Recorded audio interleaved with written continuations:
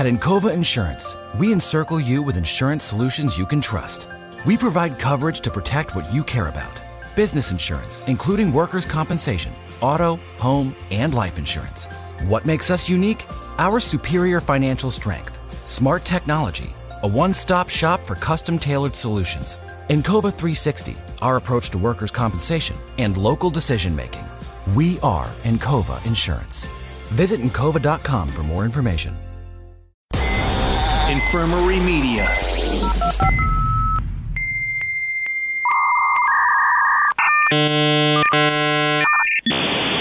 Start. People engage, stop for dueling decades. The Matrix and Blade versus Bloodsport and Renegade. Strap on that cap, bust out the power glove. Come fight for what you love. Dueling decades. Poop culture, popping pins, dropping hand grenades. Van Halen locked in Mortal Kombat with David Gray. Banner Ballet and Sick, Iron Maiden, GNR. Come fight for what you love. Dueling decades. Broadcasting from the new Infirmary Media Studios, it's the adult-only retro game show where the 80s and 90s do battle because it's your history. We just fight for it. Welcome back to Dueling Decades. Let's take a look at this week's duelers and the decades they will be fighting for in the week experience. First off, he's the current Dueling Decades champion, battling with the first week of October 1982. Ladies and gentlemen, it's Man Crush. What's up? Let's do this. It's finally fall. It's cold outside. It's fucking rainy. I'm finally wearing my hoodie to play this game. I'm ready. Let's go. And his opponent, dueling with the first week of October 1994, is, well, me, Mark James. I have been tag team partners with Man Crush for a long time. And tonight, the Mama Lukes explode because I'm coming for the title. Is this the first time that I've ever gone against you? No. And as always, we need someone to adjudicate all of this awesomeness. So he's back, ladies and gentlemen, a loyal listener and now part of the Dueling Decades family, Judge Eric Cluey. Oh, well, thanks for having me back. I got the call as an emergency backup for tonight. And just remember, when he says no, I say yes. It worked out perfectly. It's a Thursday night right now. I was like, you know what? Eric said he's free on Thursday nights. Why not? And next week we got Jenna Droulet is another listener. She's coming on and she's going to be our next listener turned judge. So it's a pretty exciting month for us. Oh, nice. Ladies and gentlemen, the following contest will be held under Dueling Decades rules and is for the Dueling Decades Championship. A judge's coin flip shall decide who picks first out of the 5 Dueling Decades categories: movies, television, music, news, and for the week experience, hot products is replaced with sports. A judge's ruling will determine who wins each round, allowing the victor to choose the next available category. The first 3 rounds are worth 1 point each, with rounds 4 and 5 worth 2 points apiece. And the winning decade shall be decided by the highest overall score after all 5 rounds. Duelers, I feel the need for Dueling Decades. All right, let's go down to Judge Eric Cluey for the official toss-off. All right, this time I actually knew I had to do a coin toss. As it was posted on the Facebook page, Mask was released this year, the Mobile Armored Strike Command. So I have the DVD Complete Collection box set. I'm going to flip that. You're going to flip the box set? Well, I took the DVDs out, so it's just the box. It's not going to hurt anything.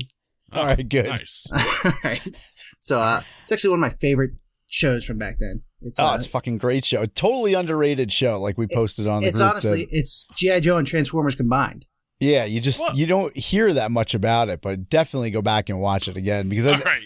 That kid was ugly, but Jesus, don't say he's like a Transformer combined with a G.I. Joe.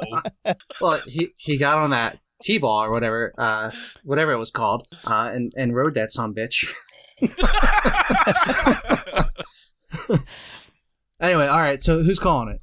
Mark. Mark is a challenger. Right. Mark, you got front as heads, back as tails. I want the side with Rocky Dennis on it. So give me heads. All right. And it landed on its side. All right. So we'll go with heads. All right. Whoa. We got a second flip. It can't land on its side. All right. Second flip. Oh, it went tails. Oh, all right. Man crushes baby and works. Mark's like, of course that's going to happen. Well, all right, Man Crush, you got control of the board. What category are we starting with? All right, we're going to start. This works for some people, so I'm going to start out with movies. Ooh. We'll go with the strongest first. You know what I'm saying? All right, movies, October 1st, 1982.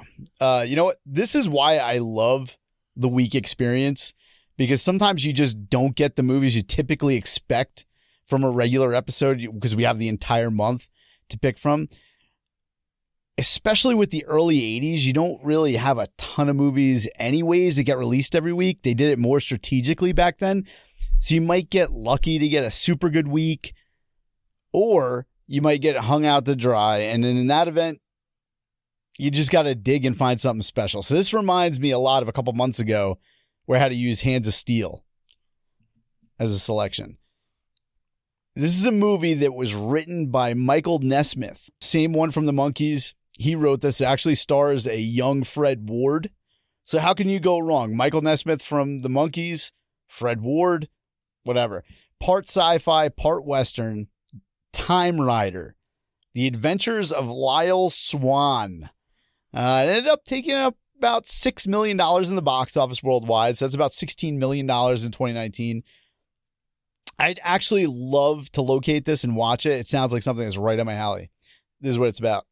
Maverick motorbike racer Lyle Swan, Fred Ward, wanders into a top secret time travel research test site and unintentionally teleports him to the mid-1800s. From there, Lyle ends up having to fight violent outlaws for his survival. So that's my first movie, is Time Rider, The Adventures of Lyle Swan, and we're going to follow that one up with another October 1st, 1982 release. Once again, I found some more schlock to include, because one thing that we really miss these days, and Mark and I were just at the drive-in a couple weeks back, we missed that drive-in experience. In the early 80s, you know, there was still a bunch of these movies that were primarily made for the drive-in. And I'd categorize both Time Rider and my next pick into that category. One of the other things that's always dicey are the release dates on these types of movies. I'm getting these right from the newspaper, and they say, like, now playing and things like that. So don't argue with me on this shit, because it's all over. You're going to see fucking years all over the place. But it's October 1st, 1982. So for this pick, I have The Sorceress. I don't know if you guys have seen this one. It's a New World Pictures release, John Corman. But it was written by Jim Wynorski. So what does that mean, Mark? If Jim Wynorski did it, what does that mean? It's got a lot of boobies in it. It's got a lot of boobs. That's right. And only a couple days into our Halloween watch list, we just had yesterday, matter of fact, we had Jim Wynorski's Chopping Mall on the list. So that gives you a little bit of an idea what this type of movie could be about. But this one actually, from what I'm reading, has a lot more boobs in it than Chopping Mall. Interesting tidbit about this movie. Tidbit? A little interesting tidbit about this movie. It was actually directed by Jack Hill, who's actually the same guy that directed Coffee, and he wrote and directed, actually, Coffee and Foxy Brown. He's actually credited as the one that discovered Pam Grier. Wow. I remember when I discovered Pam Grier. Yeah, who doesn't? And I called him John Corman before. I meant Roger Corman. But Roger Corman ends up recutting the movie himself. Shocker. And he took Jack Hill's name off the movie and replaced it with a new director, Brian Stewart, which is just a combination of Roger Corman's son's first names, which is pretty fucked up. But and it actually ended up being Hill's last movie that he ever did. Wow. Yeah, so my two picks for this round, we got Sorceress and Time Rider, The Adventures of Lyle Swan. Nice. I don't know if my two movies are going to be as schlocky as yours, but they might not be much better. So we're going to start wait. October 7th, 1994. And when you think of, like, action and suspense in the 90s, there's always a lot of names that pop out. You know, you had people like Eric Roberts and Sylvester Stallone and James Woods, and they were all great, except when you throw them all in a movie together with Sharon Stone. Released October 7th, 1994, is The Specialist. Ah. Yeah. Great shower scene. Great shower scene if you like looking at Stallone's ass. And who doesn't? Yeah, the shower scene's great. Matter of fact, Stallone had a quote about that himself. He was saying, you know, let it be known that he didn't want to do the scene because Sharon Stone, I guess she was not cooperating so well on the set. Wow. She's not so much too into that nudity. And she didn't want to take off her towel. So he had the set completely cleared. And she still didn't want to take off the towel. He asked her what the problem was. And she said that she was sick of all the nudity in films. So he asked her if she could just get sick of it on somebody else's film. So he went back to his trailer and got a bottle of Death vodka that was given to him by Michael Douglas. And after a half a dozen shots, we were wet and wild, said Stallone. Ooh.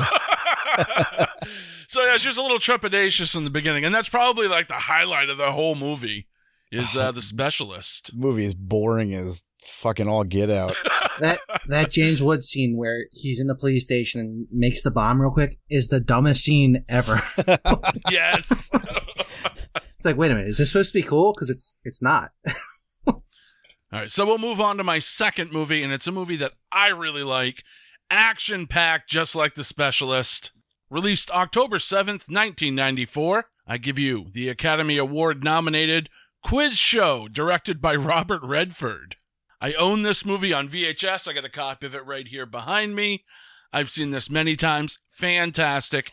Not action-packed. I was kidding about that. Of course, the movie stars John Turturro, Ray Fiennes, Hank Azaria, Christopher McDonald. Directed, of course, like I said, by the great Robert Redford.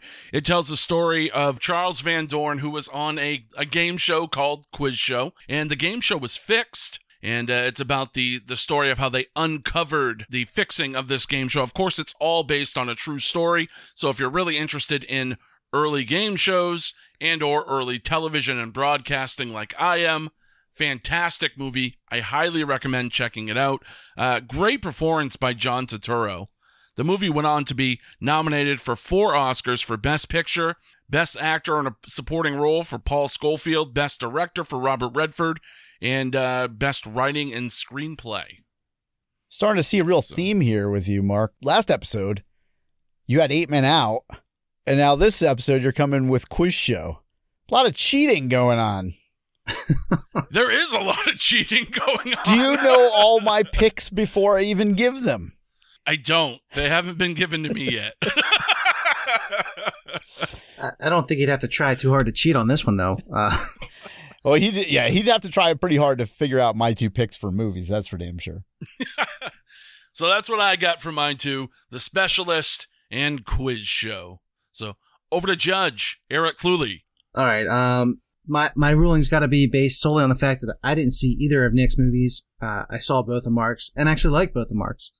So it's going to go to 94. However, with the caveat that I'm going to go find Time Rider. And we may have to put an asterisk next to this one, and I may come back and overrule this later. I believe you have to say Time Rider, The Adventures of Lyle Swan every time you say it. I don't. Time Rider, The Adventures of Lyle Swan. Now, the Sorceress I'm not interested in seeing based on your... There's some weird, like if you read up on the Sorceress, there's tons of nudity in it. I already read, and well, I'm an adult, so well, it's about these twins. If I was a 12-year-old kid, and they get naked with each other and shit, I don't know. It fucking sounds weird. Check it out. It's a Roger Corman fucking Jim Wynorski film. It's made for the drive-in. Yeah. You see it once, you have fun, you never need to see it again. Well, Exactly. I'll tell you what, if it's playing at the Mahoning, let me know. We'll go check it out. All right, sounds good to me. All right, I can get down with that, though. Mark gets round 1. I kind of figured that's how it was going to go. That's why I started out with movies. All right. So, you know what? We started off with movies. Let's go to music for round 2. Juggernaut. kind of doing the show here in reverse. I'm going to start off with my first album, released October 3rd, 1994. No Need to Argue, the second album by the rock band The Cranberries. Of course, this was the album that contained the iconic song Zombie, and a few other hits as well, of course. But Zombie was really the one song that stuck out for me. I think it's the only Cranberries song that I like. You can't go wrong with Zombie. Come on. It was inspired by an IRA bombing in Cheshire, England on March 20th, 1993, where two children, Jonathan Ball and Tim Perry, were killed. Lead singer Dolores O'Riordan said, O'Riordan. You got to say O'Riordan. O'Riordan. There you go. Or just Dolores. Yeah, the lead singer, Dolores, claims that the song Zombie speaks out about the Irish fight for independence and that it seems to last forever. The lyrics even say that it's the same old theme since 1916. You know, I've heard this song 1,000 times. I really thought it was about the living dead, not about Irish independence. Kind of ruins it for me. But so that's my first album. We're going to go with the Cranberries. Just think about all the people you just ruined it for.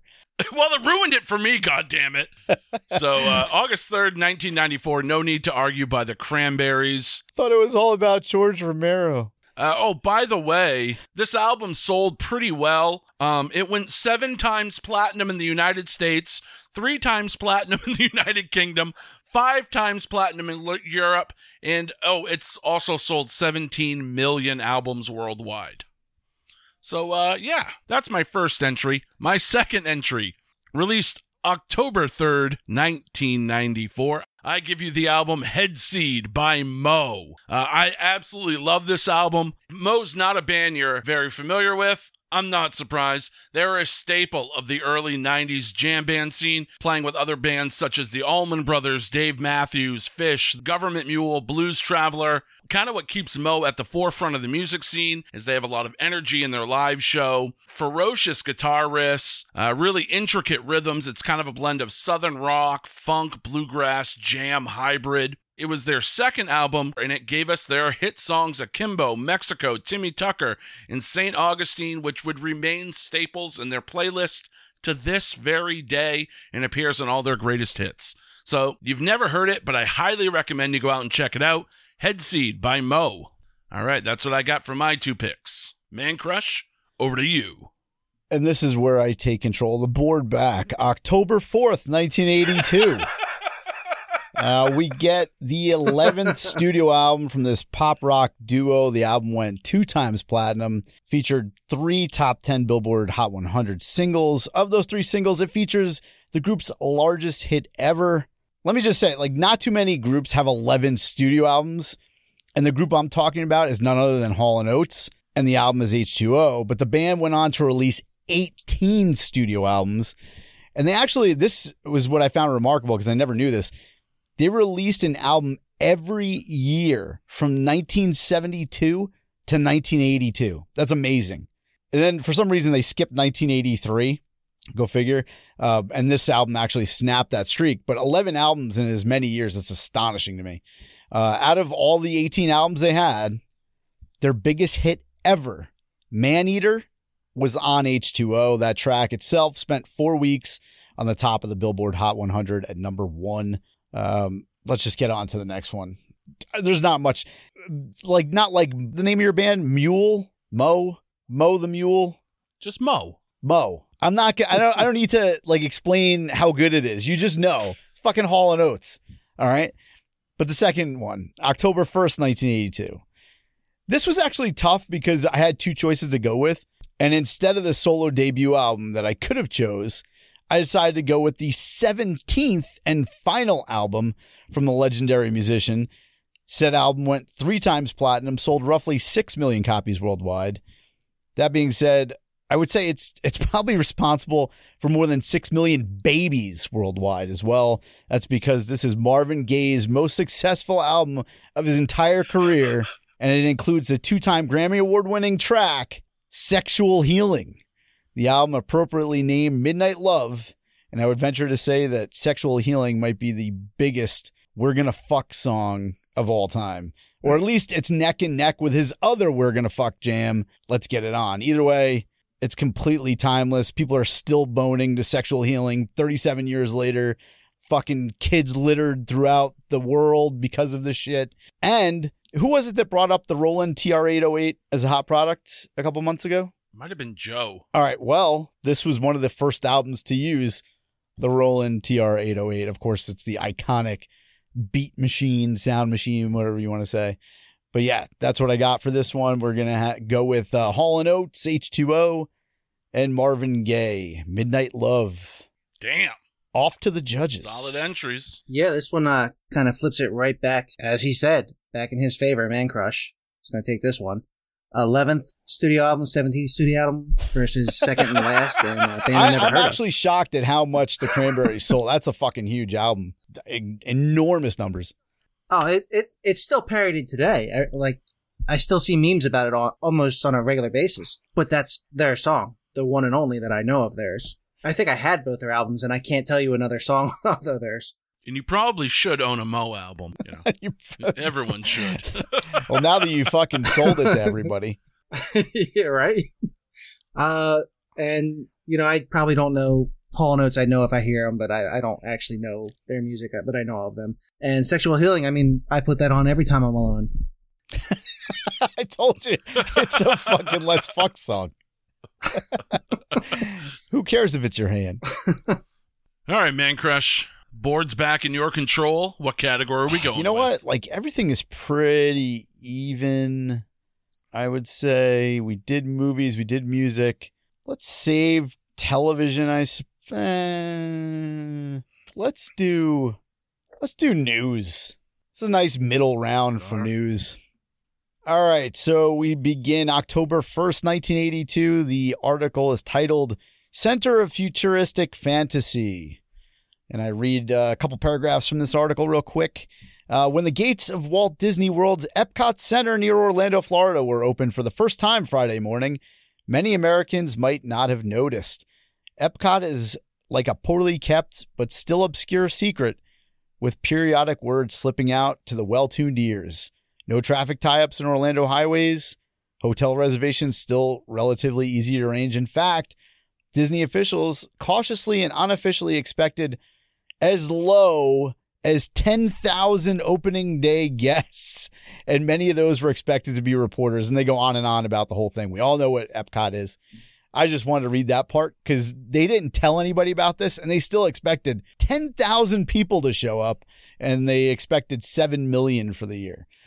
Just in comparison's sake, last year Epcot had over 13 million visitors. It actually ranks as the 4th most visited theme park in North America, 7th most visited theme park in the world. And of all the theme parks, especially the ones in Florida, growing up as a kid, I remember Epcot the most, like going nation to nation, having my passport stamped, going to Spaceship Earth, and which of course is the giant globe, which is, if you think of Epcot Center, you think of the giant globe. I don't know. That's what I remember as growing up as a kid, was going to Disneyland or Disney World and going to Epcot. Yeah, we're actually going and doing it in a few months, and we're going down to Disney, going to Epcot. Epcot's the shit. And I think at the time I didn't really want to do that. I thought it was going to be boring because I was just a kid. And then as we got going and you go to all the different nations and you see all the different shit, you eat all the different food from each place. It was pretty awesome. So that's what I remember growing up. Which one had that carousel thing? Was that in Disney World or Epcot? You're on this carousel. It's an indoor theater, and you go through the decades with this family. That's in the ball. That isn't. Yeah. That is. So that's in Spaceship Earth. That's in Epcot. That actually makes me think of Dueling Decades when I think of that freaking piece right there. Because you go with this family and you go decade by decade and shit changes, for each decade. My favorite part was the very end, because you got to choose your journey home, and you could choose by going underwater, by air, by space. That was really cool. I haven't been there in 10 years, so I can only imagine how much it's... I'll let you know. I was there roughly 3 years ago, and it's still awesome. I didn't do the whole globe, planet Earth, or whatever it's called. But I ate Mongolian beef and had drinks in almost every country, and it was amazing. That in itself, as an adult, was awesome because they just changed that at Disney World. You weren't actually allowed to have any alcohol unless you like got it at like one of the stations. Whereas Epcot, you could drink beer and shit there. So it's pretty awesome as an adult. You can go there. I am bound and determined to celebrate 420 around the earth. That's one way to do it. All right. Anyhow, moving on. October 7th, 1982. And this, for me, is new. This is new territory because we never talk about shit like this. But I had you know what? It's so big and it was so newsworthy that I grabbed an article from a paper in California just to show you how big it was in our area. If you grew up in the tri-state area, New York, New Jersey, Connecticut, you watched WPIX and WOR on the regular. Those were like our local yokel stations. And you probably saw thousands and thousands of commercials over your childhood for Cats playing at the Winter Garden Theater. All the fucking time you saw this fucking shit. It was on every commercial break. The play itself was routinely sold out all the way until 2000 when it was finally pulled from the Winter Garden Theater. The show had $6 million in ticket pre-sales, which was a record at the time. It ran for a record-breaking 7,485 shows at the time, making it the longest-running Broadway show until that was broken by Phantom of the Opera in 2006. In the 90s, there was an analysis done that showed that Cats was responsible for $3 billion in economic impact for New York City. That's fucking insane for a play. And I've never seen it because plays are not my thing, but it's also coming out as a live action movie in 2019. So this shit's got legs, man. So my two news stories, we got Epcot Center opening and we got the Broadway opening of Cats. What do you got? All right. We're going to go to October 1st, 1994, where South African President Nelson Mandela visits the United States. The South African newly elected President Mandela made his first state visit to the United States, which includes dinner with President Bill Clinton, and he stopped in to speak with Mayor Rudy Giuliani. He spoke October 7th at a sold-out luncheon at the Ballroom at the National Press Club in Washington, D.C. Gil Klein recalled the bedlam that surrounded Mandela as his admirers thought to shake his hand or to speak with him. What I remember most about Nelson Mandela was his inner peace, his perfect calmness. There was turmoil all around him. It didn't bother him, Klein wrote in recollection of the event. So Nelson Mandela, one of his many visits to the United States, October 1st, 1994. Second news story is October 3rd, 1994, and that is the day that Gary Larson announces that he is retiring from doing the Far Side cartoon. By late 1994, Larson thought that the series was getting a little bit repetitive, and he didn't want to enter what they called the graveyard of mediocre cartoons. So, on October 3rd, 1994, he announced that he would be retiring the series, and the series finally ended on January 1st, 1995, when he was 44 years old. Since retiring, Gary Larson had kind of gone into seclusion, really doesn't give a lot of interviews to the press, and he avoids being on TV. Did a few promotional pieces for the Far Side for the merchandising, but other than that, we really haven't seen anything from Gary Larson. So, on October 3rd, 1994, he announces that the Far Side will be coming to an end. Hey, let me just point out, I wouldn't be able to pick him out of a lineup. You said he hasn't been in Gary the Larson? I would be like, I don't fucking know who he is. No, nobody could, but He looks like the amoebas. He shapes. This podcast is supported by Oasis, a Paychex company. Oasis helps small and medium-sized businesses to simplify back-office complexities like payroll, benefits, HR, and compliance. With Oasis, you can continue to run your business fearlessly. Learn more at oasisadvantage.com/podcast. All right, so over to Judge Eric Cluley for the verdict.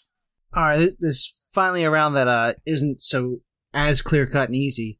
Gary Larson retiring, that's actually pretty big. The Far Side, I remember my kindergarten teachers always had a Far Side calendar. You know, we would review it every day and she'd tear it off and throw it away. Having said that, I'm still going to go with 82 on this because I absolutely love Epcot. And I hate cats because of those commercials that you were talking about.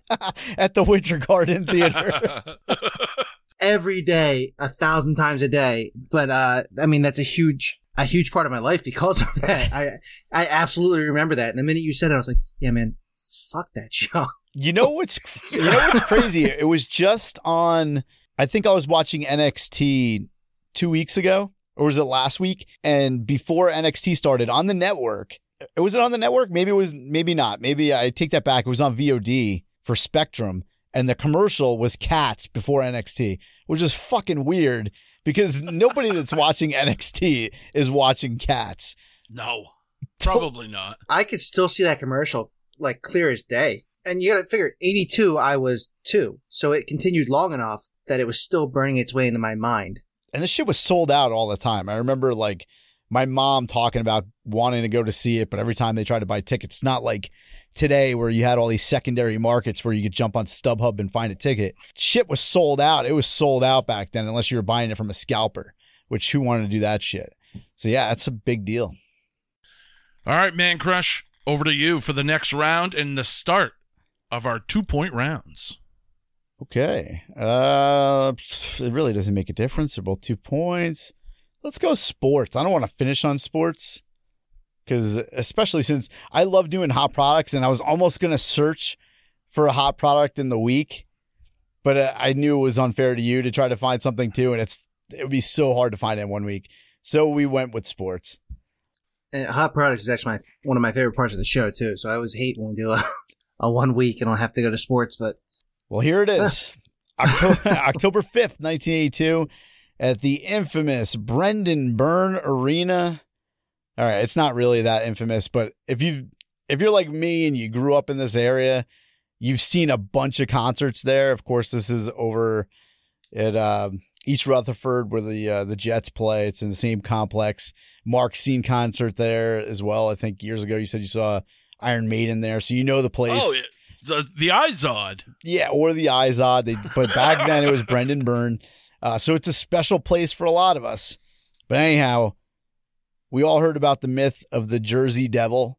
So why not start a hockey franchise and name it the New Jersey Devils? Over 10,000 New Jersey residents voted on that name, which I think is pretty fucking awesome. I think every franchise should do that, not stick us with some bullshit name. They should just ask the people, poll us, see what fucking name we want, and then we'll go from there.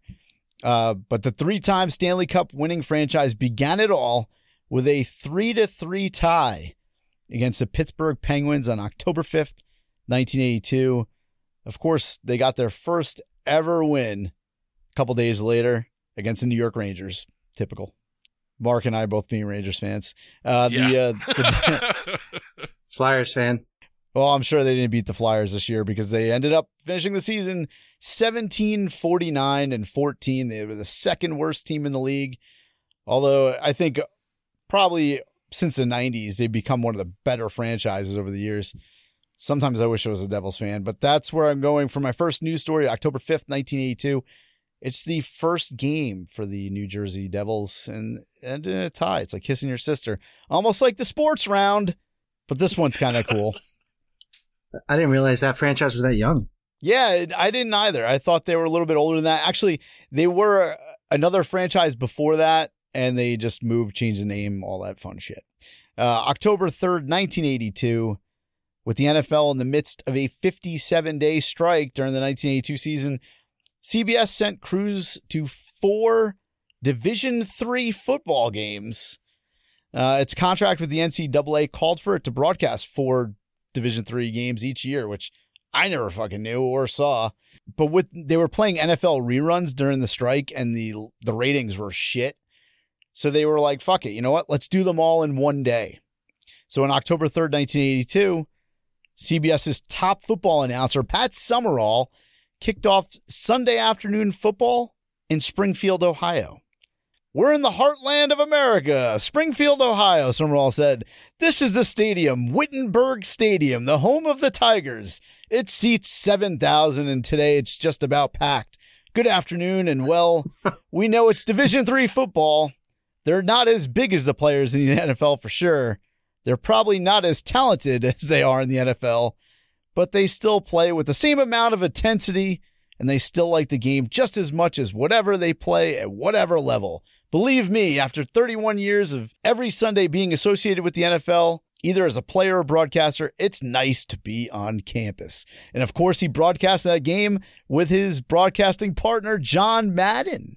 Can you imagine a Division III football game on CBS on a Sunday with Pat Summerall and John Madden, and the entire crew was out there? Like, everybody that they use for the games on Sundays, they had at this game. It's fucking crazy. But the thing about, I don't know how much you know about the strike in 82. The NFL skipped 8 weeks. They played the first 2 weeks of that season, and they didn't come back until around the 3rd week of November. Can you imagine this shit occurred in 2019? And you were watching Division III football on CBS? Wow, I'm still not watching Division III football. I don't care. I played Division II football. Hey, you could have had a shot at being on CBS. But yeah, those are my 2 top stories for the first week of October 1982. We had the first game ever for the New Jersey Devils, and we had Division III football on CBS on Sundays because of the NFL strike. Wow. All right, man, Krish. Well, I'm going to take your 2 stories and kind of combine them into one story, because you had the NFL on strike and you had some hockey. On October 1st, 1994, the NHL announced that they were going to lock out the season and go on strike. Where not as many people cared. The lockout was subject to a dispute between the players. Of course, they wanted more collective bargaining. The owners wanted to help the franchisers that had a weaker market, as well as to make sure that they could cap the higher salaries that were continually rising in the NHL. The lockout would eventually lead to 2 Canadian teams moving to the United States. The Quebec Nordiques moved to Denver in the summer of 95 and became the Colorado Avalanche, and the Winnipeg Jets moved to Phoenix and became the Phoenix Coyotes. The lockout would ultimately end on January 11th, 1995. As a result, the league shortened the season from 84 games down to just 48. The season would last from January 20th to May 3rd, which is the first and only time in NHL history that the regular season has extended into the month of May. So the lockout started October 1st, 1994, caused some major shakeups in the NHL. That's my first news story. Second news story is October 5th, 1994. The NBA shortens the three-point distance to a uniform 22 feet. In an effort to increase scoring, the NBA's competition committee voted to shorten the three-point line to a uniform 22 feet from the previous 23 feet. And then what happened was Orlando Magic forward Dennis Scott set a single-season three-point record for the most three-pointers with 267 during the 95-96 season. Sounds really impressive. They shortened the three-point line. They're jacking up more points. But, of course, a few seasons later, they would move it back to the 23 feet 9 inches. They would continue on at the extended distance. And then, of course, in 2015-2016 season, Stephen Curry would then shatter all records with 402 three-pointers at the extended distance. But for like 2 or 3 seasons, we had a shortened three-point line. Scoring went up. Steve Kerr was killing it at the line for the Bulls. That's what I got for sports, October of 1994. All right, off to Eric Cluley for the ruling. This one's actually really close. So, Jersey Devils are one of my hated teams, along with the Rangers and Penguins as a Flyers fan. Makes sense. Them coming into existence, cursed that day. The NHL lockout and part of your story, the football strike, they kind of cancel each other out, but Pat Summerall and John Madden doing D3 football coverage, that is kind of awesome. And as a guy who played lower level college football, that would have been amazing. I mean, you said they held 7,000. I did D2 where we held 35,000. I think my stadium held. Quite a leap over that. But even the fact that my high school held more people than a game that John Madden and Pat Summerall were covering, that's really fun to me. He's a sociology major. Boom! And like the great part about, I don't know how much you guys know about John Madden, but he never flew. He would always take the Right. bus. Oh no, he wouldn't fly anywhere. So No. he actually drove his car to Springfield, Ohio by himself. Because at the time, this is 1982. This is before the video games and everything else. This is just him after is the before the retirement bus. of being a... Yeah, there's no bus. This dude just drove out to this D3 game. He had a bus with D3 college athletes on the side of it. He's giving them fucking turkey legs and shit. John Madden pulls up in his little Datsun hatchback. Where can I park? Oh, that's a pretty cool story. As somebody who played college football, I have to go with that just because that's just really cool. The 3-point line being shortened, I don't care. Especially since they moved it back. I think... Yeah, it's like a non-issue. It's, I don't know. It's like making the crease smaller in hockey. Like, okay, good for you. I hope that helps your ratings, but it didn't. Yeah, I think that's just really cool. Like, if I was just playing this little D3 football game with 7,000 people showing up, almost a full stadium, Pat Summerall and John Madden are going to be broadcasting, and be like, all right. Like, And this was we need to- 4 games. This is just one game that they're highlighting, but they did this Should for I- 4 different teams. So that's pretty fucking awesome for CBS. like, should I blow my jockstrap for this one, or Should I freeball this? that's pretty cool. And those guys, if you go back and talk to any of those guys playing that, I mean, I'm sure they're all like clerks or work at the Mahoning Drive-In or something like that now. But I bet you that's the highlight of their life. Pat Summerall and John Madden broadcasting one of their games, man. That's pretty cool. All right. So that means I keep the title because that's 4-1. But let's play this last round just for prosperity's sake. I'm going to let you start this one, Mark, because that's the kind of guy I am. I'm salt of the earth, baby. You salty sack is what you are. That's why I use Manscaped. Use the code DECADES at manscaped.com for 10% off your order. And I'm not kidding. That's real. To really use that. That is. If you're going to shave your balls, you need Manscaped. Go over there, grab that stuff. Use code DECADES, get 10% off. All right. What do you got for television, Mark? All right, debuting October 1st, 1994, I give you Wildcats, Covert Action Teams, created by Jim Lee, of course, the legendary comic books artist Jim Lee. It was based on Wildstorm Comics, and now, of course, owned by DC. But it was a half-hour animated television series that was on CBS for one season between October 1st, 1994, and January 21st, 1995. Of course, it was mostly made because of the growing trend between cartoons and action figures. You had the Teenage Mutant Ninja Turtles had just hit huge. Skeleton Warriors. You had all kinds of other great Street Sharks. Street Sharks. You had Sectors, Rock Lords, Street Sharks. Street Sharks, Love that cartoon. Dino Riders, which was my all-time favorite, but Wildcats. Of course, what made Wildcats so special is because it was based off a comic book and created by the legendary Jim Lee. I thought you were going to say because they were wild. Yes, because they were wild. It was actually the Broadway Cats people released to the rest of the world. Go do your thing on your own. Be Wildcats. And what theater are they playing at? At the Winter Garden Theater. All right, so for my second television selection, we will go to the night of October 4th, 1994. I give you Season 4, Episode 3 of Home Improvement, Death Begins at 40. Harry from the hardware store has a mild heart attack as Tim turns 40. Tim is worried and goes off the deep end about getting healthy.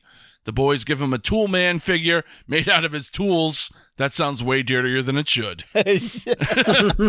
And Jill gets him a ride on a jet. I'd rather have a ride on Jill. So yeah, Home Improvement. This show was absolutely huge. If you look at the ratings, it was number 1 for the week. The rating score was a 20.3. I mean, that is a huge number. It actually beat Seinfeld, which also...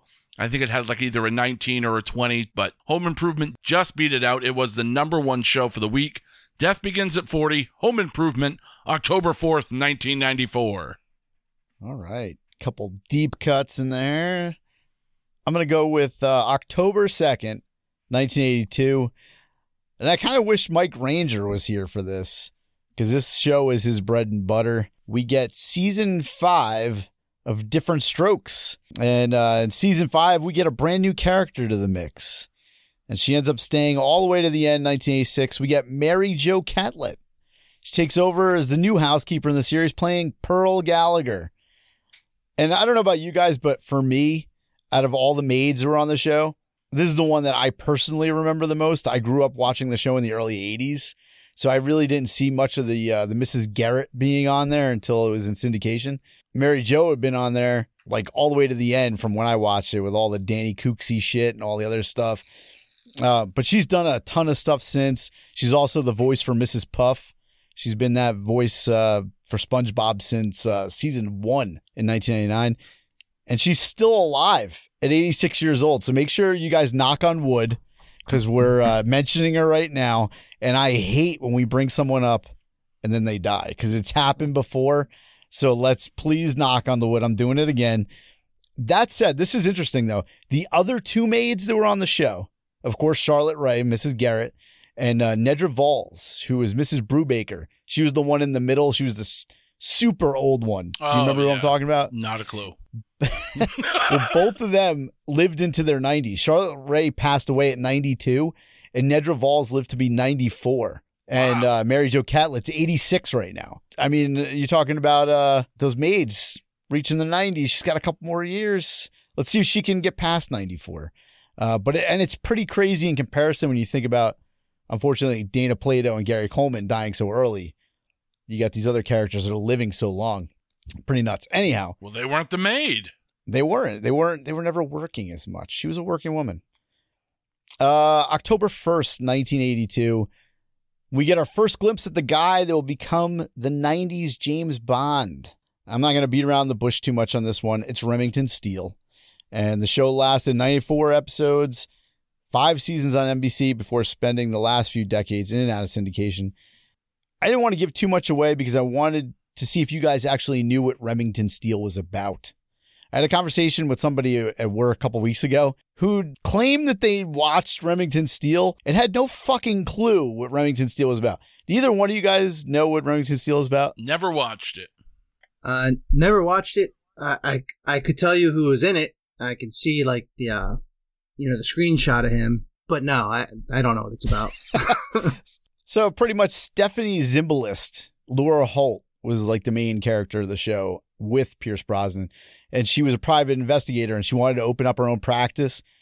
So she hires Pierce Brosnan, who's kind of like a con man.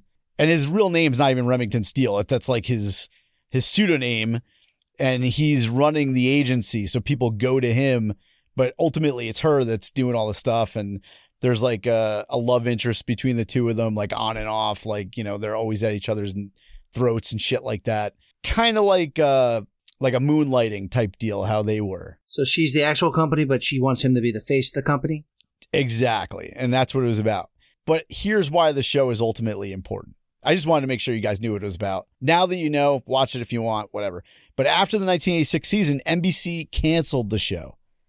So as soon as they canceled it, Cubby Broccoli, the producer for the James Bond films, he sprang to attention and immediately offers Pierce Brosnan the role of James Bond. This is in 1986.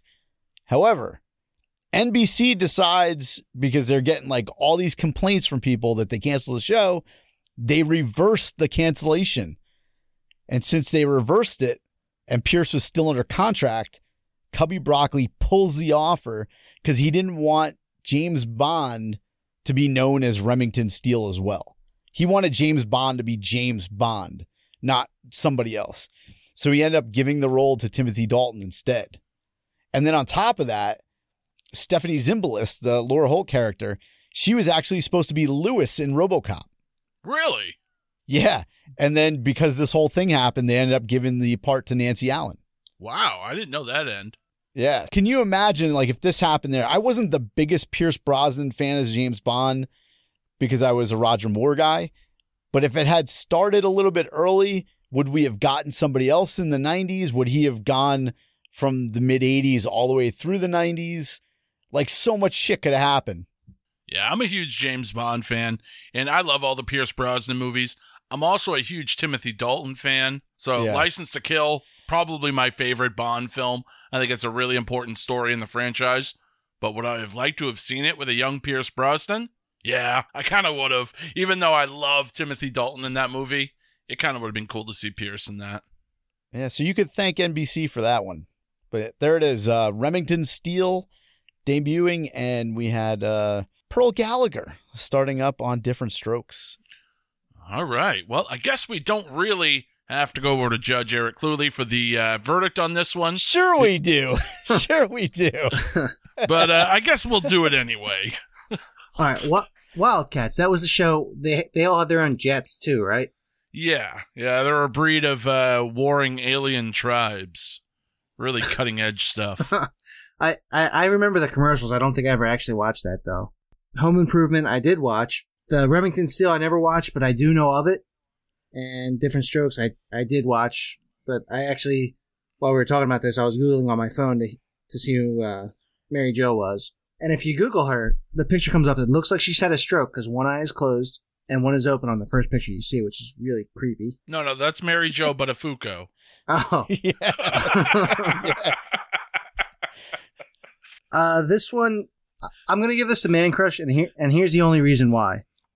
Because I've never seen Remington Steele, but I can picture that opening scene, which for one reason or another, it's stuck in my head. So you got to assume that it has legs at that. So, Well, it stuck around for 5 seasons, so they did something right. yeah, and that's really the only reason. Speaking of Manscaped, a lot of chest hair in Remington Steele. Oh yeah, I'm sure there was. It's like also the best fucking porn name ever. It kind of is. I still got to give that one to Peter North. Peter North? Remington Steele's a pretty solid fucking porn name. I don't know if it's a real porn name, but if it was. And I say this again, Peter North. I know.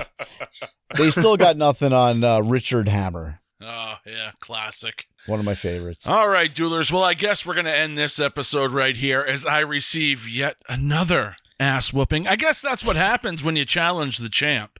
But don't worry, we'll be back with another episode next week. And in the meantime, if you've missed an episode, why don't you head on over to duelingdecades.com where you can catch up on all of our past episodes. You can subscribe to them on iTunes, on CastBox, wherever you want. Also, head on over to facebook.com/duelingdecades where you can join our private group, continue the conversation online, post some of your own great retro content. Let us know the things that you're interested in.